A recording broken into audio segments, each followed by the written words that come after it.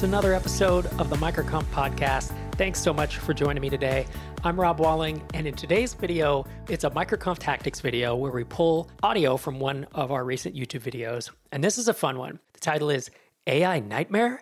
ChatGPT blew up this SaaS in the worst way. I love the titles our consultant comes up with. But this is such an interesting story about the SaaS app called OpenCage. There's two co-founders. They've both now spoken at MicroConf. At least one of them's an LP and a mentor in TinySeed. And they talk about how ChatGPT is recommending their tool for something that it doesn't do. And not only that, it's literally writing code to hit an API endpoint that doesn't exist. It's a mess, and it's been a big hassle for them. And so I wanted to help them get the word out that this doesn't exist. They made it to the top of Hacker News with this story, and I hope you enjoy the audio as we dive into AI Nightmare. ChatGPT blew up this SaaS in the worst way. Please do not trust the nonsense that ChatGPT spits out. That's a quote from Ed Freifogel. He's the co-founder of OpenCage. He posted that on Twitter, as well as a Slack group I'm part of, and made it to the top of Hacker News. He talks about how ChatGPT has been telling people that OpenCage provides a service they don't, and even giving them code to hit their API to perform phone lookups. But the thing is, they've never offered this service. And so now they're getting dozens of angry signups per day, wondering why their API is broken. We all think ChatGPT is pretty amazing. In this video, we're gonna take a look at one of the downsides of AI. I'm Rob Walling, I'm a serial entrepreneur. I've written 4 books on building startups, and I've invested in more than 125 companies. OpenCage is a geocoding API, meaning you can put things into it like an address and get the latitude and longitude. You can put in latitude, longitude, get addresses back, and all manner of things in between. But a couple months ago, ChatGPT started recommending OpenCage for a service they don't offer, this phone lookup service.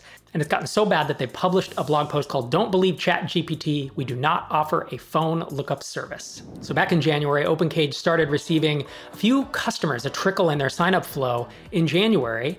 And the "How did you hear about us?" was ChatGPT. And they thought, that's great. The problem was many of these new users were using their free trial for a handful of API requests, and then they would stop completely. And in fact, a lot of them started saying it didn't work or something was broken, which of course was very concerning for these founders. As they investigated, they realized ChatGPT is incorrectly recommending them for a reverse phone number lookup. In other words, the ability to determine the location of a mobile phone solely based on the number. So this is not a service that they provide, and it's not a service that you could really build, and this is incredibly privacy invasive. You would need to be a cell phone carrier in order to provide this data. So it's not something they can even take advantage of. One of the co-founders of OpenCage is an investor in TinySeed, and so he had posted in the TinySeed Slack about this, and folks were chiming in with, well, you have this traffic now, shouldn't you just build this API endpoint? Not realizing the privacy implications and frankly, the implausibility of building an API endpoint like this. And the crazy part is, it's not just that ChatGPT is recommending them for the service,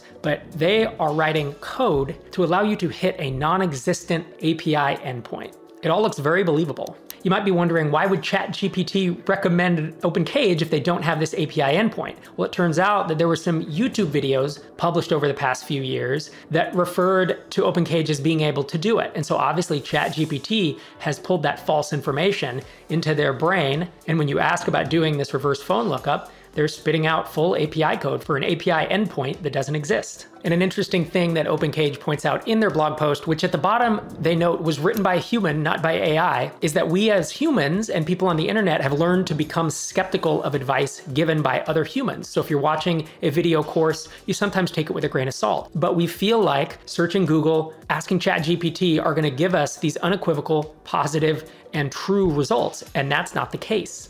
I think many of us have stumbled upon this while using ChatGPT. Another example that's interesting is I typed in, "Tell me about Rob Walling." And the first summary that ChatGPT spit out was pretty much 100% accurate. It talks about me being an entrepreneur, an investor, an author. It talks about companies I've started, who acquired us. It talks about companies I've started, companies I've sold, as well as some of the books I've written. But when I click regenerate request, it gives information that is just incorrect. It says things like, he's an angel investor and has invested in several startups, including Baremetrics, User Input, and TinySeed. I haven't invested in Baremetrics. I've never heard of User Input, and TinySeed is a company I started. I didn't angel invest in it. In addition, in this same response, it says Rob Walling is also a prolific author. Talks about Start Small, Stay Small, which was my first book. And it says, I wrote The Lean Entrepreneur, How to Build a Successful Business Using the Principles of Lean Development, which I'm pretty sure is a real book, but I didn't write it. By now, hopefully, most of us know that ChatGPT and frankly, all of the AI chat should be taken with a grain of salt. They have incorrect results, just like a Google search might have incorrect results. You might search for a recipe for an old fashioned, and maybe the 6th or the 7th row isn't actually an old fashioned. Maybe it's a different variation of it, or it's either a mistake or it's just a ranking that isn't exactly your query. And we're used to that with search, but we're not used to it with AI yet. So for those of us using it, the first thing you should do is take all AI generated content with a grain of salt. The second thing, and it's something that AI providers are starting to do, is to provide references for their data. And that's something that happens so well in the Googles of today, is when you search for it and you see a snippet or you see a summary of a web page, you see the URL right there. And that's the reference built in, right? If it's coming from CNN or the BBC, you can assume it's a reputable news source. If it's coming from news-of-the-day.biz, you're probably going to want to take that with a grain of salt. So that's a signal, right? It's a reference. And the more that AI can surface what they're referencing as they create this content, the better off all of us will be. So I certainly wish the best to the OpenCage team. I know they've been struggling with people being angry, higher support load, negative reviews, and there's really no way to get around this. Who do you report this to? It's not like you can tell OpenAI to regenerate their whole corpus because they have a mistake in one of their results. So I definitely wish them the best as they try to clean up this mess, recover from it, and move on. We'll link up the tweet, the blog post, and the Hacker News post in the description of this video. If you enjoyed it, hope you hit the like button and subscribe to this channel. I talk all about SaaS, about building, growing, and launching, and about changing your life through entrepreneurship. Hope you'll join us this and every week. I'll see you in next week's video.